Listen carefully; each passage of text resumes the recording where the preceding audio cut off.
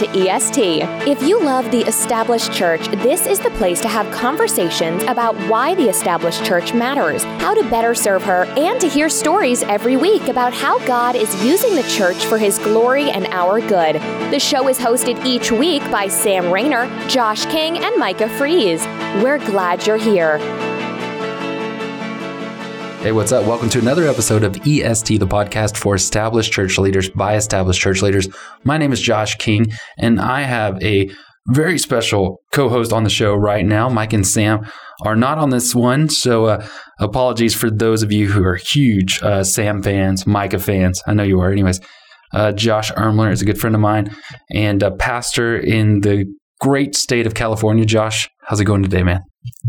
Man, I'm glad to be on the show. It's been a minute since I've been on, but it's good to be back. I'm glad to be with your folks here.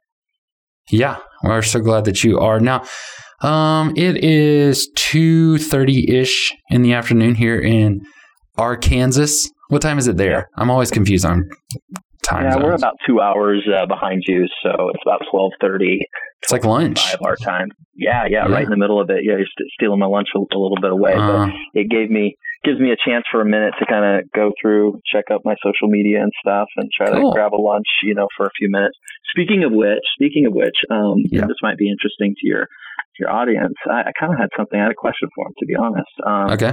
I was going through my feed here, and I saw a post. In fact, it was one you had put out there, and I was kind of in a quandary on how to handle these type ones. Have you ever been going through your feed and you see like a pastor friend, a ministry friend or something, and they post a picture of, like, say, their wife online? Do you know what I'm talking about? I do, because I did that this morning.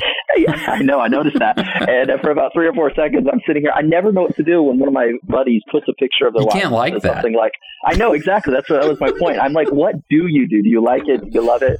Do you put like some type of fist bump emoji? Like, I always had a little bit of a quandary on what do you do? And so I don't know, maybe your community could give us some feedback on what the appropriate response, when a buddy puts up a picture of his wife and an emoji with a little heart emoji or something. Heart emoji, right. Yeah. So Josh is specifically talking about by the time this airs, this will be a couple weeks old, so you can't find it. That's true. That's true. Yeah. So I posted a picture of my wife this morning. She had spoke in the past tense at an event, and it was a good picture of her. And so I said, "Whoa, mama," or something like that, with like eyeball heart emojis and stuff like that. And so, Twitter.com/EST Church. What's the appropriate response when a preacher friend, a buddy, post a picture of his spouse, obviously saying she's beautiful? Because, you can't heart it. What are you saying? Yeah, your wife's hot. You can't say that. You can't say that. It's ridiculous. Exactly. And so I know mine, I actually spent probably 5 seconds of my life this morning looking at the post thinking, okay, do I post something? Like, way to go. It looks like you found a Proverbs 31 lady there. So finally I just gave up and we scrolled past, and there was no like, no heart, no comment, no. Right. Little known fact. The first time I saw Jackie, I was totally attracted to her righteousness. That's exactly awesome. the thought I had. Amen. Yeah. It's not true. That's what a great man of God you are. Thank you, man of God. All right, so we're going to talk about. First we got to tell them about you. So far, you just have a great first name, but you are the pastor of Fresno Church, Fresno, California. You've been there for 12 years. Established church pastor. That's what we like to have on the show is pastors who have some experience. These aren't just. We're not theorizing here. This is what we do every day, all day. We're pastors. So how are you loving that church? Yeah, we love it. The church itself is about 30 years old. And so I came in, after about 20 years. It was a smaller congregation. I was voted in by about 35 folks or so. And they had a little building, about 4,000 or 5,000 square feet on a property that had 12 parking spots, and that's kind of where we started. We after a while, we did some renovations. Then we went to multiple services. We eventually moved campuses, and so we're excited about what God's done, over the last few years. But definitely, there's some unique challenges that go into stepping into a work that's already been established, and how you move through that process, I think, is really interesting. Yeah. And every time I talk to Josh, whom you and I met, I was like a sophomore or junior in high school. Yeah, that's a long time ago. Yes. Mm-hmm. Yeah, Christian camp. Yeah, right. A lot of years ago, and then we kind of paths kind of drifted, and then got reacquainted a few years back and things. So that's been really cool. Yeah, very interesting. And every time I talk to Josh, there are a number of resources that you're involved in, a number of things that you're doing, which I always find fascinating, cool things that are happening over there. One of them that I just found out about is called freeministrytools.com. Freeministrytools.com is a resource where you can sign up for like a, newsletter type of thing. And then you get all sorts of weekly newsletter. things. Yeah, basically every week, if somebody signs up, we've got a lot of friends and connections, and basically what we'll do is we'll send you a free resource or tool that you can use in your ministry every week. So it might be, an annual subscription for like a website, or it might be, a subscription to social media graphics, or a sermon media player that you can plug into your website. Just every week, it's a different resource, a different tool, and it's always 100% free. Yeah. And I'm looking at it right now. There's a one up for Get 90 Social Media Graphics, Photoshop and JPEG. That's a phenomenal resource, and they're sharp too. I'm looking through some of them. Very, very clean, nice looking graphics. And so that's just the kind of thing that Josh is involved in checking out. Go check it out, freeministrytools.com/home. You'll get signed up for that. And hopefully, I also want to hear about a little bit, a plug about Idea Network, but we could talk about that in just a minute. Let's talk about sort of turning a corner on the year end. You've got Thanksgiving, which at the time of recording this is next week. A week from today is Thanksgiving. Mm-hmm. And then you got Christmas Eve, all that kind of stuff. But you've got, January's coming. Let's talk a little bit about that and how do you stay focused? Yeah, well, first of all, man, does it just seem like every year that goes by, it just goes faster and faster? I just feel like we just started, 2019, and here we are already, looking at the Christmas season. And I'm just, the older I get, and I'm just kind of just right now getting ready to push 40. So, but I just feel like every year that goes by, you're just like, it goes faster and faster, and then watching the kids grow up. So I think, planning becomes that much more important, as just, ministry gets busy, and there's so many things on pastors' plates and ministry leaders, all the things they have to juggle. And I feel like a good plan, a good strategy can really help you to maximize your ministry efficiency and effectiveness with life being so crazy and so busy. And so I think it's a wise thing to kind of lean into. Yeah, I think that a lot of us just focus on the holidays, and you're just doing everything you can to make that executed well. Get everybody there. Then you've got your personal stuff, and you don't even think about how you can maximize January, February. Those kind of slip by, and then next thing you know, you're just got to work on Easter. So, exactly. What do you think? At Fresno Church, do you guys have anything big in January, February, like the beginning of the year? You know what? In January, I like to do what we call a Vision Sunday. That's kind of a Sunday where we look forward. In August, I'll do a State of the Church, and that's an opportunity for us to look back. So it's kind of every 6 months or so, we try to have a service that really reinforces our DNA. And so we've chosen, at this season for, August to be the time where we look back over what God's done over the last previous 12 months. And then January is a time for us to look forward and talk about what we're going to emphasize and focus on strategically as a church, And so we'll usually take a Sunday and do something like that. Typically the second Sunday of the year, because the first Sunday, a lot of people are still traveling and stuff. And so the second Sunday, we'll just kind of emphasize that. So this year, we're really continuing to lean in to our discipleship emphasis, our one-on-one discipleship kind of focus and spiritual formation. And so that's really going to be the major emphasis of our Vision Sunday in 2020. I like it.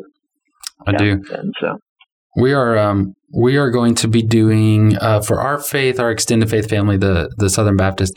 We've got a thing that a lot of churches were doing last year, and I'm always slow to the party. It's called Who's Your One, and it's just sort of like it's good stuff. An evangelism sort of emphasis or series, 4 weeks long. You kind of really emphasizing people to identify somebody that needs to be a part of the church or a part of the faith family.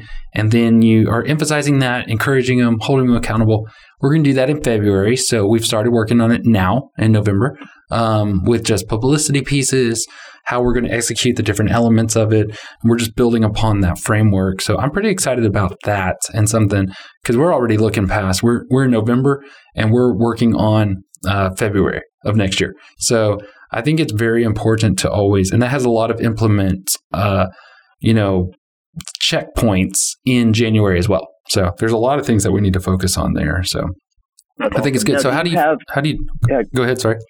I was just going to ask, do you have any time where you kind of get together, maybe personally or as a staff, and try to lay out kind of 40,000 foot view of your upcoming year, as far as scheduling and maybe calendar and things along those lines? Yeah, we'll do it twice a year, and we'll try to go at least 8 months out. So there's an overlap there. And yeah, we do those giant kind of pictures there, because one of the things that we're really worried about is, communication, or what you might call publicity. And so you might have, like a big event in, say, month 3, and you have a bunch of small events in month 2, and you end up hurting big event because you've got all these little events that are kind of sucking publicity time or stage time or sign up attention away from that. So we really want to be very aware of how we're communicating things when we're asking people to sign up for things. A lot of churches are very good about, you can't both be in the fellowship hall on that night, right? I mean, exactly. That makes sense. Yeah, but they don't really think through double booking the registration time. Like, hey, register for these 18 events, and so exactly. Yeah, so that's something that we really focus on those points. How about y'all? Do y'all do a planning like that? Yeah, in about August, we try to get with our staff, and each kind of director or coordinator will kind of propose their annual plan. So basically, for their particular ministry, they're going to look at a few areas, and they're just going to talk through. Primarily, they're looking at kind of a few areas that we look at is, ministry expansion. So in their area of ministry, what are some things they want to add? What do they want to add to their ministries? Now, kind of what's assumed in our culture along with that is, if you're going to add something to your ministry, you also have to take something away.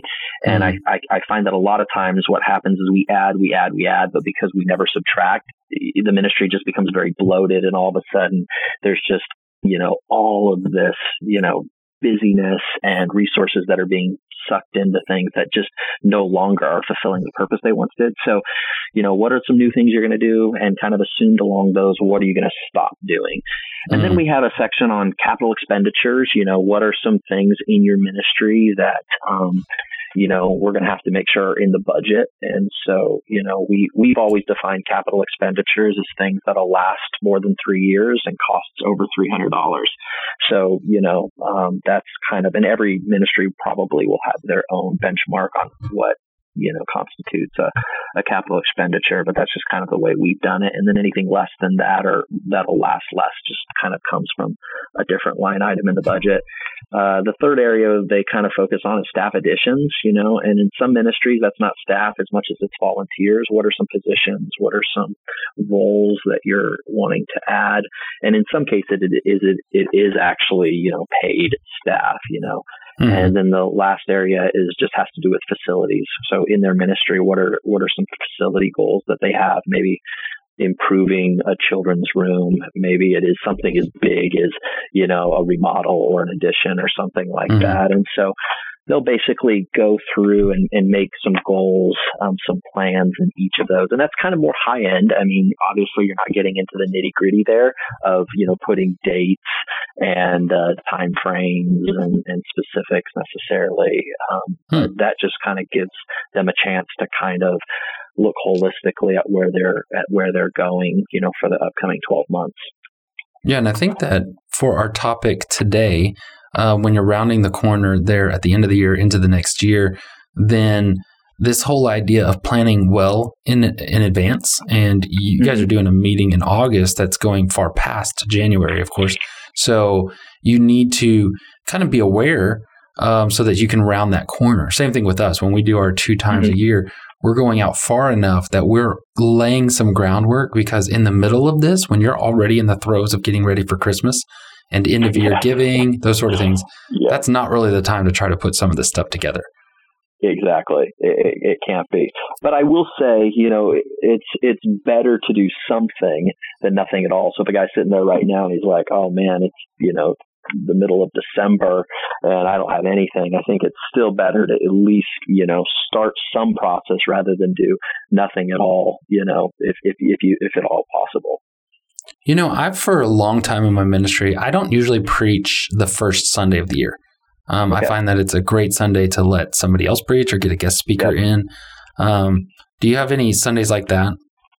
Yeah, the Sunday in between Christmas and New Year's definitely falls into that category. We always joke about the fact that on Memorial Day weekend, it could also be called, youth pastor's turn to preach weekend, things along those lines. So we definitely would have a few weeks where, I would typically not be speaking. But the other thing we have going for us too is we kind of use the teaching team model. And so I probably teach, I don't know, either between half of the Sunday mornings to 2/3 of the Sunday mornings is probably where I would be at. And then we have another teaching pastor that would take, a quarter of the services. And then, we have 2 other guys that would kind of take the rest. And so that would be how some of that would, fall together for us.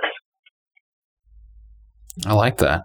So what are some other ways that our listeners could, round the corner, could finish out one year great and then begin into the next year from your perspective? And one of the things that I found really interesting, and I've done this for several years, but it's called a SWOT analysis. Are you familiar with this at all, Josh? Have you heard of this? I have, but remind me. I have found for us, it's more of an evaluation tool. So S stands for strengths, W stands for weaknesses, O stands for opportunities, T technically stands for threats. And how we define that is, we would have each one of our guys during our planning session. One of the things they would do is, like we said earlier, they would go through and look at some ways they're going to advance their ministry in those areas. But this is more an opportunity for us to also evaluate and look back. And so they would, a person who's in charge of a ministry or one of the pastors, they would say, okay, what are the strengths of the ministry I'm overseeing? What are internal things that we're doing well? And they would make a list, almost like a praise report. And these are things that are, internal to our organization, internal to our ministry that's going well. And, they'll start, just writing them out, then at the planner meeting, they'll share those things. And the weaknesses are areas that are internal to their ministry that they are admitting are not where they want them to be.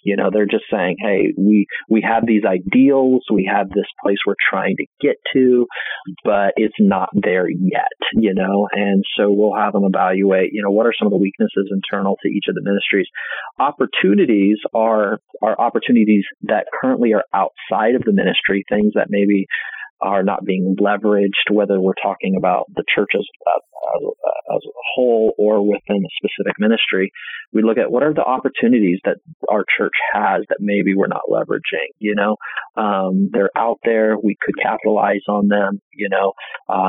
Like for us right now, we're in an area that's highly Hispanic, a lot of Spanish-speaking individuals. Well, we don't currently have a Spanish service or Spanish ministry, and so that might be an opportunity that we're not currently, utilizing. And so we might put that down when we're talking about it. And then threats is kind of a strong word, but basically it just means it's areas that are external to the ministry. They're not necessarily weaknesses in the sense they're not, internal. They're external. They're things from the outside. It could be the economy, that could, play into some of this. It could be, something in your community's demographic.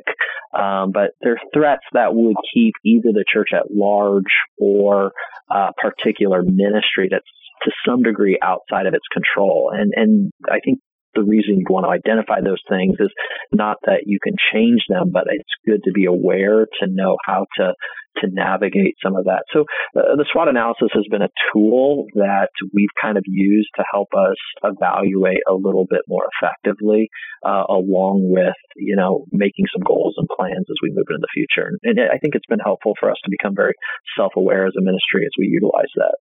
And do you guys do that? When do you do this? November, December? This is usually in August, as we're looking forward to the coming year. So in August, we're putting together a plan for the coming, January through December, so and I think it's important to say these plans that we have, these are the ideals. And then there's always the real, right? You talk to a pastor or ministry leader and they're always going to give you, best case scenario, and what's the ideal. But then it comes right down to it. There is just what's real. And so all that to say, sometimes the real for us is that it doesn't happen in August. And there have been a year or two where all of a sudden, we're pushing November and it's like, oh, this hasn't been done yet. So that the real is that it can happen, anytime. But ideally, we like to try to do that around the August timeframe. With this topic, what I'm curious about, and I've been thinking about this a lot lately, talking with our executive pastor about this idea, but end of year giving and talking about the end of the year. What do you guys do, if anything, to kind of coordinate with that? Do you do a special emphasis? I know some folks don't want to mention it. Some people think it's dirty because, essentially what you're emphasizing when you do that is a tax write-off. That's sort of the idea there. Now, we can act like it's generosity with Christmas, but it's end of year. It's not Christmas offering you're talking about. You're talking about end of year offering, meaning get it in before this date, and then you can have a tax write-off. Do you guys talk about that, or do you know churches that do? What's your thought on that? Yeah, we did a couple things. So there's two different ways we've gone through that. We have at times do a actual Christmas, we call it a Christmas offering, end of the year, whatever you want to call it. But, we've had times, and we don't really do it super strong. We'll make up some envelopes and basically say, hey, if you'd like to make an extra gift, as we, end the year, feel free to do that. And literally it's one announcement and the week before, and we'll put an envelope in the service program, and then the next week we collect it. So it's nothing more than that. But we've had every once in a while when we feel like, maybe that's getting a little bit old. We'll do something else where there are some folks who maybe wouldn't want to give an actual, financial gift, but they'd love to be involved in giving something, a material gift. And we've had times where we'll put out a Christmas tree in the lobby with a bunch of little ornaments on it. And each ornament had, say, something that the ministry could use to kind of help it move forward. And, somebody could go up to the tree, grab the ornament with whatever the item is. And we would have items, that would be anywhere from $5 to $5,000, on that. And basically they pull it off and, then they would actually give that physical item. So it's not where necessarily, you're just going to end up with, some grandma's old sofa couch, that was in their basement, for, the last 5 years because of specific things. And I found that it's interesting how some people who would never want to maybe make a cash donation, they very well, purchase something that could be used for ministry purposes and things. So we kind of go back and forth between those two things. And some years we just won't do anything, so just try to keep it varied up a little bit. A couple of things that we've done along those same lines is I started to notice you've got a lot of churches will do an end of year missions offering or a Christmas missions offering. And that's a big emphasis in their church. Then, like you're talking about there with the tree, some churches, they have an angel tree, or we have a tradition here at our church and in our community. There's a local sort of what we call the Conway Ministry Center, which mainly serves the homeless, those sort of down and out, the least of these types of ministries. They will regularly put out they'll do this Christmas tree, and it's similar to what you're talking about there. And so you can get an ornament off, and it'll say a sleeping bag or a generator or a heater or pay an electricity bill, those sort of things. What else? Okay, a lot of churches will do Operation Christmas Child shoeboxes. So what we started to discover was, on top of all the Christmas gifts that you're going to do for your family, right? And then you've got the Christmas offering, and then you've got a tree, and then you've got shoe boxes. It was just so much. So this last year, and for several years with different aspects of that, we've tried to break all of that off of Christmas. So we did the tree thing for the local ministry center in July. And so we called it Christmas in July, and we did the tree. I love it. Actually reaped in or pulled in far more than we ever did in years past, because it was July. It wasn't conflicting with those sort of things. And we did a whole you could put pink flamingos in people's yards, and all sorts of things to just raise awareness for that. That was fun. I've moved our missions offerings at all the churches I've pastored, the 2 churches I've pastored. I've moved their missions offerings off of Christmas and put it on Easter. So another thing that's just not conflicting with that sort of thing. And the shoe boxes are in November. So we've tried to pool everything, because I find, whether it's sinful or not, we're pastors of actual, normal, real people, right? They're not saints like we're not saints. And exactly. And the priority around Christmas time is presents for family. That's the reality of life there. So that's what they're doing. So if you hit those other times like Easter and July, you actually raise more money. At least that's my experience. We've raised more. Now, I know some churches that their missions offering at Christmas time is huge, like massive. And that's traditional what they do. So that's good, And so we've made an emphasis now. Instead, it's just end of year giving. And so we're sending out a letter that talks about, end of year giving, what that means. Also, here's how you would invest or transfer stocks. Here's what you would do with your retirement, because there's certain retirement laws for people of certain ages that they could actually save themselves taxes if they allocate some of the money towards a charity. And then here's kind of the instructions on how to give so that you get it in on time. And so we're kind of like really pushing towards that end of year giving, because we've broken off all the other things that you would normally ask for. But it's not that we're not doing it. We're just doing it at a more effective time for that season. Exactly. So, wow, I think that's so just on the one hand smart, but it's also very considerate, with your church family, recognizing, that there is certain, priorities and certain obligations that they have at certain seasons of the calendar year, and try to work within those rhythms. I think it's smart, and I think it's just very, thoughtful. Yeah, it's kind of helpful. And even, personally with the whole, I'm trying to buy presents and I want to lead out and and at Easter time, just budget wise, it's a lot easier for me to budget in that way. The other thing about Easter is that we have no problem at all of our Easter services encouraging every single person, all of the people who are guests, all of the people who haven't been to our church since Christmas, all of them, to give generously and sacrificially, because we give the entire offering away. Every dime that comes in is going to missions. It's leaving our campus. Really? And so it's going to do disaster relief, church planning, adoption care. Wow. All these kind of things is what it's going to do. So that's another way that you'll have people who never go to church, but they're like, I mean, I'll give for those things, so that's good. That's really, really good. Something we've stumbled upon is I would encourage churches and stuff to break off some of it's just so much on top of them. And so, of course, you're going to yield less results on those efforts. Yeah. So. And on top of that, there's a bunch of other organizations that are, utilizing that time to also, ask for donations. So it's not even just your local context at your local church there. I mean, it's everybody. So, just being able to be aware of that, I could see that. And I love what you said about the Easter offering, because you're right. You have all these visitors, and if you're doing an offering, but that almost is the best of both worlds, because if you're giving it all away, then you totally eliminate any, judgment from either a visitor or somebody who hasn't been there for a while, because you're basically saying, hey, we're just forwarding this to, these ministries. I think that's really smart. We're gonna have to look at some of that ourselves and see how that could fit in our context. I like that. Yeah, we've really seen that sort of level of generosity where, as guests are coming in, we are preaching and living out generosity at that point. We're giving away an entire, week's offering, which would be the equivalent of, telling every person to give away an entire week of pay. Just, put a whole paycheck in there. And, that would be, in fact, as I'm saying that out loud right now, I'm thinking that may be the way I brand that next year. That may be the way I tell them to give an entire week of pay. We're giving it all away. Yeah.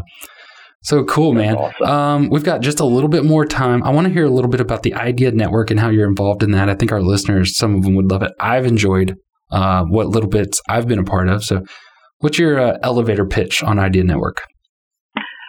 Idea Network is an opportunity for guys to sit around a table and have the type of conversations, Josh, that you and I are having right now, with a medium-sized group of people. And so we offer several events.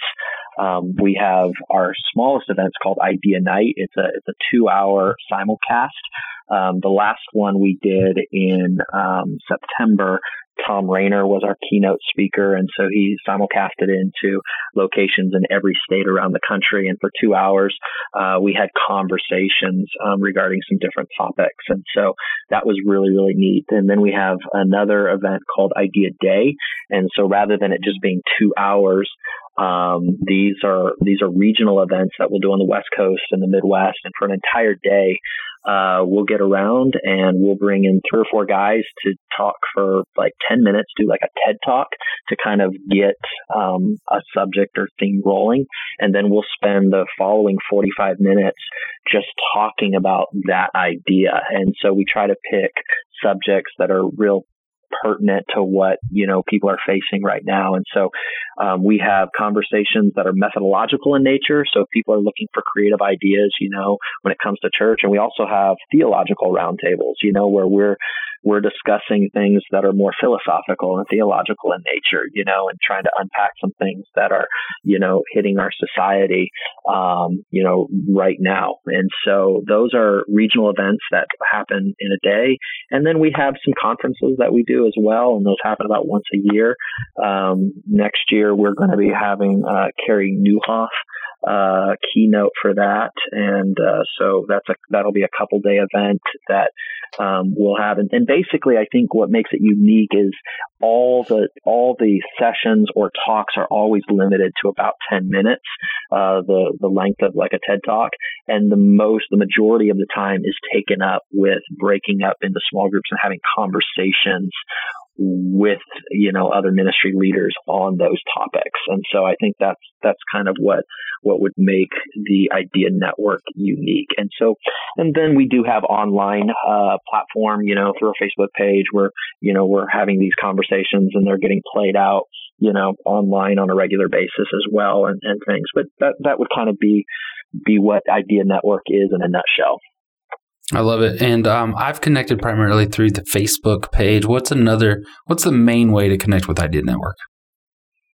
I would encourage them you can go to ideanetwork.church, and that will start that process, where you can look around and see what we have to offer.